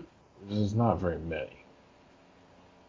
Except for, you do also run, and this was going to be another contested card, but I didn't. What's that one I fucking hate? Empty the Pits. You like this card? I did, but now I don't. Like, I liked it for the one deck, and now I'm not too sure about it for this one. What do you mean? It's even better in this deck. So if you had Altar of Dementia out, and you go Undead Alchemist, you make a bunch of zombies, hit your opponents, get a bunch more zombies, and then you can just mill yourself, mill your opponents. Who gives a shit? It's just everybody gets the mill, though. You disgust me. Empty the Pits is great. You know it. In this deck, you mill your whole library. At the end of one unsuspecting idiot's turn, you pay 4 black, exile like your entire graveyard, and make a billion dudes. I feel like us running the Vessel of Endless Rest, that makes us the idiot. If we had put in Altar of Dementia, then the other guys could be idiots. All right, let's talk about idiocy when looking at this next card, my contested card. Mike, I would like to know why Curse of Misfortunes finds itself amidst cards like Anavolver and Cephalid Vandal. I'm honestly surprised this is what your contested card is. I am. I hate this card. So, okay, let me explain this card. Costs 5 mana, 4 and a black. Not even cheap. It's an Aura Curse. Oh, we have a theme. Aura Curses, right? Yeah. No. Enchant player. At the beginning of your upkeep, you may search your library for a curse card that doesn't have the same name as a curse attached to enchanted player. Put it onto the battlefield attached to that player, then shuffle their library. So obviously, we're going to put this on ourselves. The first turn, we're going to grab Curse of the Bloody Tome. The second turn, we're going to grab... What do we grab next? You grab what? What's the curse we grab next? You don't need to grab another curse. Wait, I don't see any more curses. I only see Curse of the Bloody Tome. Am I missing something? Yeah, that's all you need. Are there only 2 curses in this deck, and you put Curse of the Misfortunes as one of the curses? Yeah, it's the curse that searches out the other curse. So you're paying 5 mana to tutor Curse of the Bloody Tome on yourself. Okay, let me ask you a question. Let's say we were going to use Diabolic Tutor. Yeah. No, let's not even say that. Let's say we're going to use Demonic Tutor. Okay, yeah. Okay. Demonic Tutor costing 1 black and 1 colorless. Mm-hmm. And it searches for any card in your deck and puts it on. No, it doesn't. It puts it into your hand. No, any card. It searches for any card, though, right? Yeah, it searches for any card, puts it in your hand. Got it.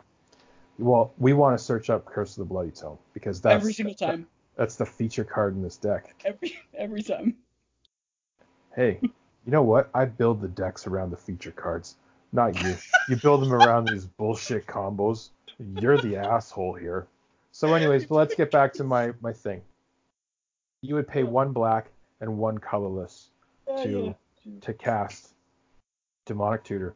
Get that curse, put it in your hand. Then you would pay 1 blue, 2 colorless, cast Curse of the Bloody Tome on yourself, right? Yeah. Okay. That is a total of 5 mana. 1 blue, 1 black, 3 generic. If we use Curse of Misfortunes, we cast it, costs 1 black and 4 colorless. So again, 5 generic mana. Boom. Yeah. And it saves you a blue. So what I'm hearing is that at the heavy cost of 1 blue mana, sometimes I also can search up any other card. You know what? If you're going to make it sound like that, then yeah, maybe the other way's better. But I like my way better because it's cooler. Okay, well, you enjoy your way. Like, how dare you put your contested card of Vessel of Endless Rest when you put Curse of Misfortunes in your deck? I hate you. All I right, think you should give your head a shake I'm because moving. it's got a way cool idea I'm attached moving to it. on. I'm moving Fuck, on. I'm fuck brain you. aneurysm. I can't listen to this anymore. All right. So, I think there's also something we have to mention about this competitive percentage. This is fucking hilarious. Cause okay, so what we did was Mike put together a deck list, and he's like, "Hey, here, take this." And I he didn't says do the whole deck list. I did most of the deck list. And you then did okay. You put 11 curses and like 6 cards. Okay, you put a Yeah. couple cards together, and you said, I've built some stuff for the deck," and I said, "Sure, I'm building my version real quick. I'll get it eventually." And I get that version done, and I put it on Tapped Out, and he takes a look at it, and he's offended because I am taking out wasn't all of that his cards, including Curse of Misfortunes, out of the deck. They're gone. I was sad. I left like 3 cards. But when I gave him the deck was at 77% competitive. And I say, feel free to do whatever you want. And he's like, sure. And I come back like an hour later, and the deck has lost 20% competitive points. I feel like that could have all happened strictly because of Curse of Misfortunes. 20% Maybe. right there. Maybe that's 19%. I But thought that it was was kind of funny because I saw that it was at 77%. And then I thought, how the fuck can it be this high when I've just done these things to it? And then I just thought, whatever, Tapped Out, you're crazy. But then I've done all these things to it. Look at the way he talks about what he did. How can it still be a 10 on the beauty scale when I just cut its face up like this? yeah. And then the worst part is, I think the part that makes me the saddest is you made the deck more expensive. Only a little bit. The deck was $40.19, and you made the deck $41.04 and 20% less competitive. Strong. Yeah. Anyway, so the deck is $41.04. If you want to purchase the whole thing now, even with Curse of Misfortunes, I recommend this deck. I think this deck is sweet. That's not bad. He's just saying that because a lot of the cards he wanted originally didn't get put in. Whatever. Curse of Misfortunes by Hell or High Water made it in. All right. Are you ready for the upgrades? Yeah. I think that you should leave Curse of Misfortunes in. I mean, to each their own. Hey, maybe it is good. You could put some more curses in. I actually think if you chucked a couple more curses in here, it wouldn't be too bad. Yeah, I agree. There's some of the curses are pretty okay. And Some of the curses are really good. Like if you put that in there and you have some of those other curses in the deck, you do have a second backup plan just in case things go awry. Sure. I think there's one curse that kills them if they have a certain number of curses on them or something. No, there's one that gives them they lose a life for each curse on them. Oh, that's the one. Yeah. Anyway, let's talk about those upgrades. We are playing 2DH, so every single card in the deck is $2 or less, except for the commander, who is $5 or less. This is the part where we just basically say, when you do play full power, if you want to take one of these decks and upgrade the power level of them, make them a little bit more competitive, this is where you're going to want to look. These are our opinions on what you could upgrade. Feel free to use what you have at your disposal. Maybe you've got, all of the dual lands and all the Moxen at your hands, and your table allows Moxes. Do whatever was required for your table, but this is what we would do if we could upgrade it. Mike, why don't you lead us off with a card that you have very boldly exclaimed? The Gitrog Monster.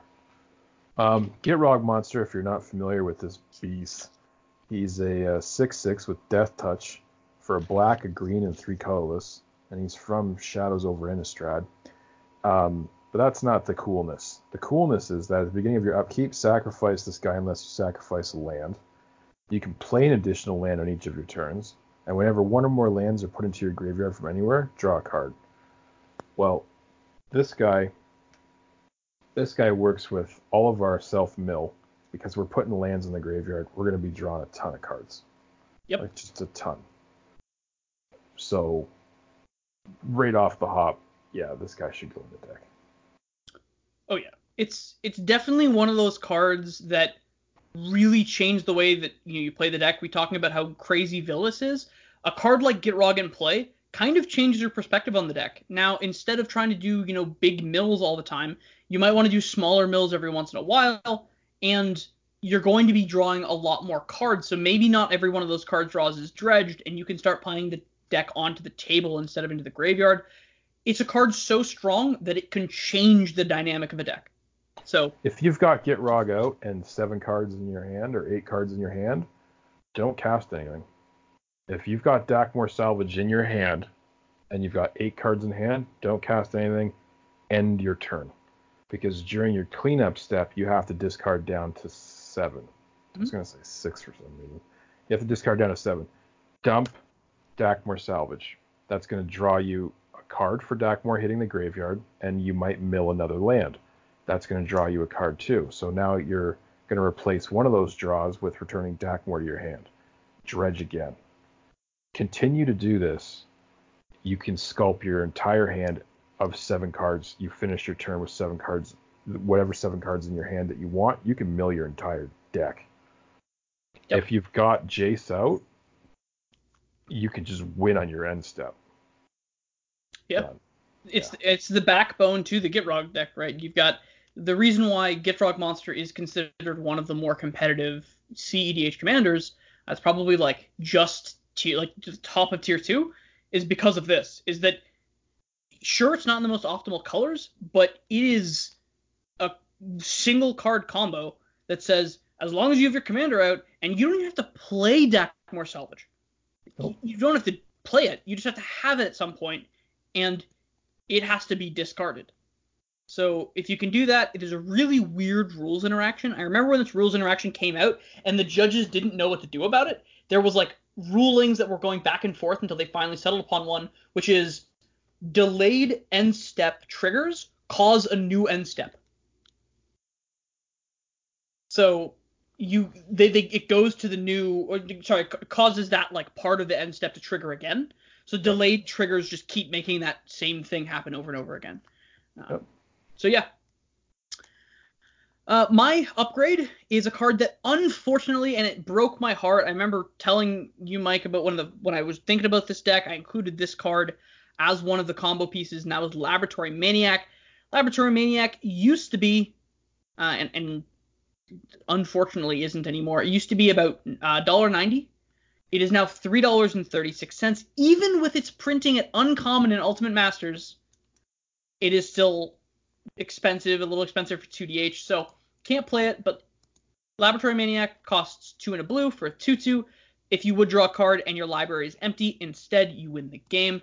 This is the best way to end the game. It is better than Jace because it can be reanimated. So you're going to want to play this over Jace if possible, and as long as you're not playing at a 2DH table, I see no reason why not to switch them out.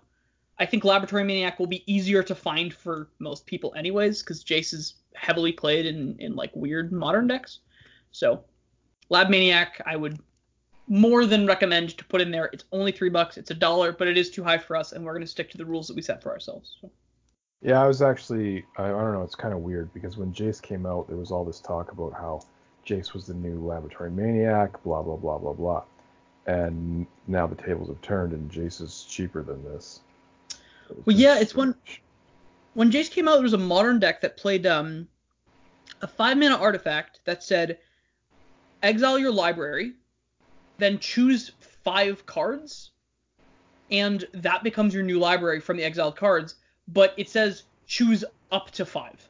So what they do is they play Jace on turn 4, they play that artifact on turn 5, crack the artifact, exiling their library, and they choose no cards to put back in their library, then they +1 Jace and win.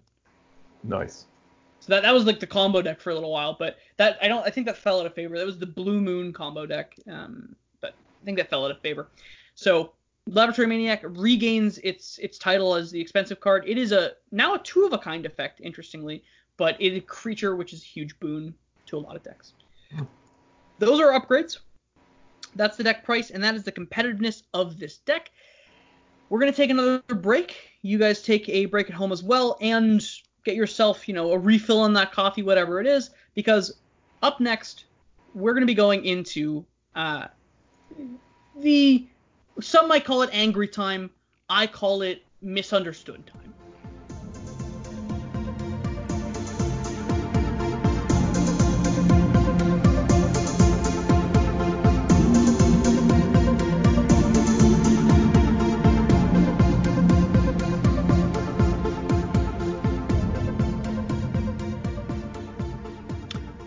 All right, welcome back. It's time for J-Rock's Misunderstood Time. Yeah, you're misunderstood. It is. That's what it is. It's not that I'm upset.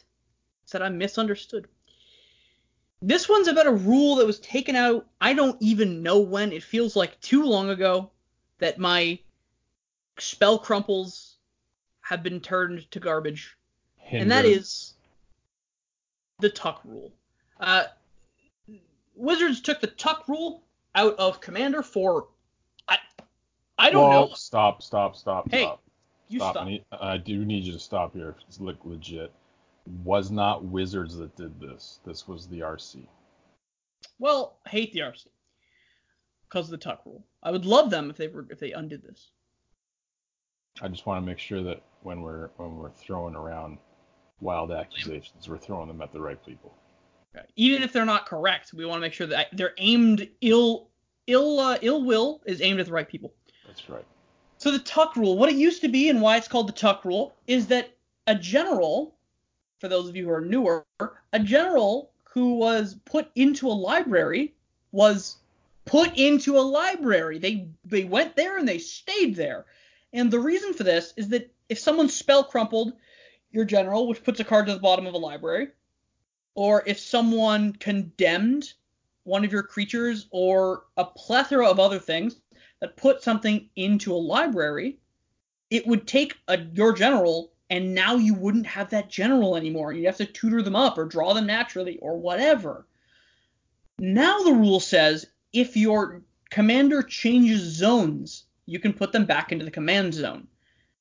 I don't actually know why the tuck rule changed, because now generals like Derevi, Talrand, Krenko, all of these generals are super broken because you can't get rid of them. Yeah, you just killed Derevi. Or not Derevi, Talrand or Krenko. Fantastic. The whole deck is centered around them. Without them, the deck is useless. I'm just going to replay my Talrand. And the Talrand deck, especially a deck that's just basically mono counter spells and draw spells, is going to definitely have an answer for the second time you try to do it. So I feel like if you get the player, if someone gets greedy and attacks with Krenko for some reason, you should be able to condemn him and put him in the bottom of the library so that you can't use him anymore. I don't know why they got rid of the tuck rule. It feels like those super powerful, like Maelstrom Wanderers and Animars and Nekusars, all of these super deck-defining generals, they're super deck-defining, and now you can't ever get rid of them. You can't Rift Sweeper them back into a graveyard if they've been exiled under an Oblivion Ring or whatever. You can't, get someone. Instead, it's RC, holding the hands of these players saying, all right, I know you're already the most broken commanders out there, and I get it. You don't like it when people have counterplay. What we're going to do is we're going to take that completely off the table for everyone. So now, your super broken commanders, you get to keep those bad boys forever.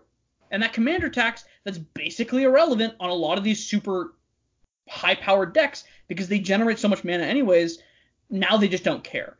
There used to be a way to beat Prosh, right? You could easily beat Prosh by spell crumpling it, and now the CEDH deck built around Prosh doesn't work. Now the deck doesn't care about that. So, I don't understand the tuck rule, and I'm going to invite you into my world right now, Mike. Do you get the tuck rule? Do you know where this came from? Yeah. And why they took it away? I do. So they took it away because they felt that it engendered the feel bads. And if you've built your whole deck around your commander, so let's say you built Urinal the Piss Stalker. You know him? Yep. Yeah, so Urinal gets +2/+2 for each attachment, or each, what's it called? Enchantment that's stuck on him. And so people would build him as like a Voltron-y kind of guy. But the problem is that when he gets put at the bottom of your library, now you're stuck with a handful of enchantments and nobody to stick them on. So the RC is big on making sure that everyone who plays gets to have fun. Yeah, but okay, so I have a problem with that though, because their Commander in itself prevents certain strategies. So for example, you can't play Burn in Commander as you would traditionally play it. You're not going to be playing lightning bolts and shocks and stuff to try to get your opponent down because we have 40 life for a reason. So they're already preventing that style of gameplay, right?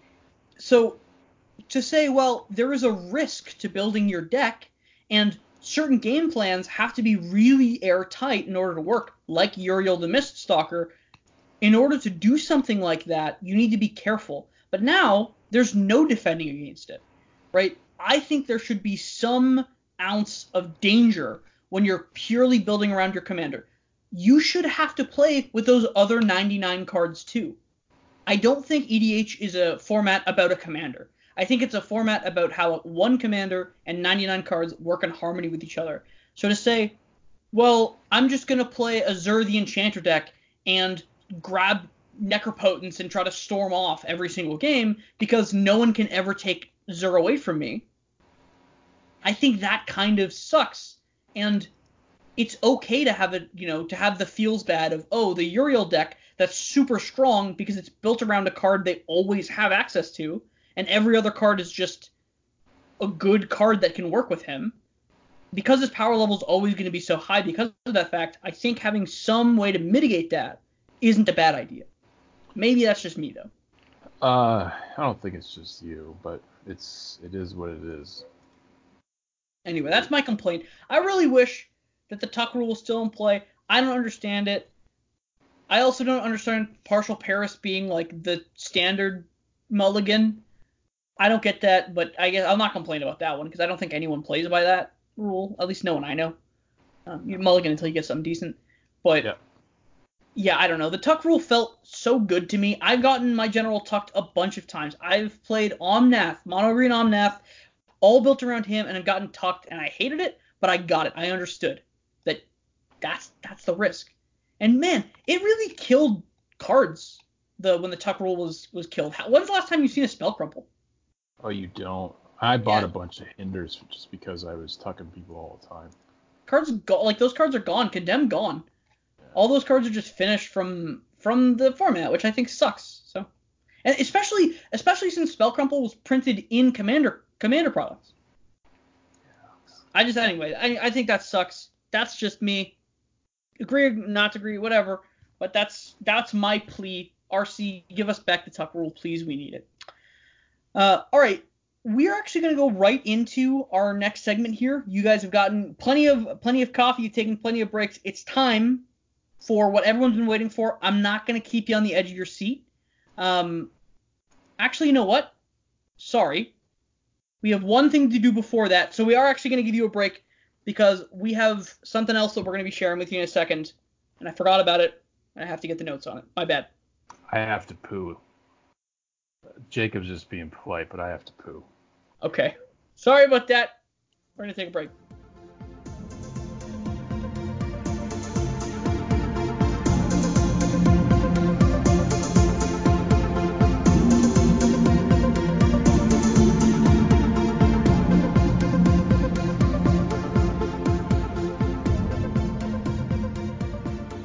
Okay.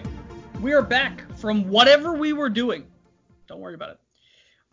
Mike. I was pooing. I mean, hey, I'm trying to keep it clean for the kids. That was not a clean poo. Gross. All right. So I think it's time to spin up the back computer and also spin the wheel to see what we get for next week. Remember though, that next week will be our video. We're gonna do the showdown of these 4 decks. We're gonna have our friends come in, see which deck reigns supreme, see which deck mills themselves the best. You know what I mean? You know what I mean? I do. I know what you mean. I'm just not gonna. You know what I mean? Shut up. Stop saying it like that. It's weird. All right. It's time. Are you ready, Bad Mike? Yes, I'm ready. All right. Let's do it. Our first card is... Oh, It's a planeswalker. Is it? What is it? Yeah. Which We one? have Chandra, one of the many Chandras. This is the novice pyromancer. She's not really good at pyromancing yet. She's trying her best. She's doing her best. Try to find She's on fire right now. She's smiling about it.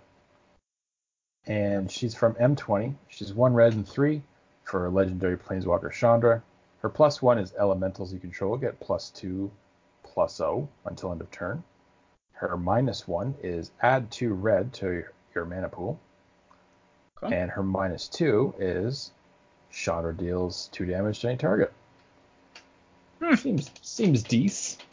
Elementals related. Oh, yeah, elementals are quite common in red. Quite common in red. I think we could definitely do some big stuff. We also have that double red ability, which is going to be nice. She kind of pays for herself a little bit. You can put young pyromancer in here, and then the young pyromancer and the novice pyromancer could have a romancer. A good old romancer. Yeah, no, I think this is definitely an interesting one. I think this is going to be a nice build-around start, especially since it's Planeswalker. It doesn't have an ultimate ability, which is an interesting kind of way that these cards are now designed, but I'm for it. I think this is interesting, and I'm ready to see. I assume the next deck's going to have some elementals in it. That fucking better. All right. Are you ready to spin the wheel? Are you ready to make the sound effect of me spinning the wheel? I'm the wheel spinner. What? So I spin, or you spin it. I make the sound effect. Of course. Yeah. I'm the one who does the hand motion. Are you doing the hand motion? Yeah. Go ahead. Spin the wheel. I'm ready to go. Yeah. Spinning. Oh shit! The wheel fell off the thing. I spun the wheel so good. While you're dealing with whatever sound that is, I got an interesting one from 8th edition, originally from Portal, apparently. It is Balance of Power, and they could not have drawn this card in a more on-the-nose way. It is a pair of dudes with power on scales. For 3 and double blue, so 5 in total, you get a sorcery that says, if target opponent controls more cards in hand than you, draw cards equal the difference. To empty your mind is to fill your grave. Latnam teaching. Okay, probably going to want some cheap cards. Chandra's mana ramp maybe helps us power out some cheap cards and balance of power to draw some cards. Could be. Maybe we just play on the fact that other decks like to draw a lot of cards, and maybe we're not super interested in doing a lot of our own drawing, and then we just refill. I don't know. That works. It's like a one-sided wheel of fortune. Yeah, it's like a weird wheel of fortune. It's like a balance of power. Yeah. All right. Last but not least, are you ready for the last card? Give her shit, Rogan. Let's do this. Ooh, we have an oldie but a goldie. Oh yeah. This is from Urza Saga, so you can tell it's good. Well, you ready? I'm ready. Academy Researchers, 2 blue, 1 colorless for a 2/2. Human Wizard, which you have repeatedly said in this show, that is the best. It is. Yeah, it's good, but it's not the best. Anyway, so when this motherfucker enters the battlefield, you may put an aura card from your hand onto the battlefield attached to Academy Researchers. I think we need to put some big auras in here. Probably. So we're looking at elementals, auras, and playing things quickly, eh? Yeah, it sounds really bad. This is gonna be a tough one. On the plus side, we're 2 colors. Yeah, and we've got 2 weeks to do it, so. That's true. Yes. So we're gonna come up with something. Yay. I don't know. Anyway, those are our cards. That's what we'll be building next week. Make sure to check out the video and listen to all of the episodes beforehand so you know what's going down. Other than that, Big Mike, you got anything to say to the people before we let them go? Yes, I do. We've had some troubles with YouTube. We said that earlier in the show. So if this podcast sounds like shit, I apologize in advance. We're doing our best. We will get that fixed. We're going to work on getting it fixed. Also, the video We should be recording it next week. We got to make sure that everybody's on board and free because it is the summertime, so that might get delayed a little bit, but it shouldn't. And I think that might be everything. All right. Yeah. Sounds good to me.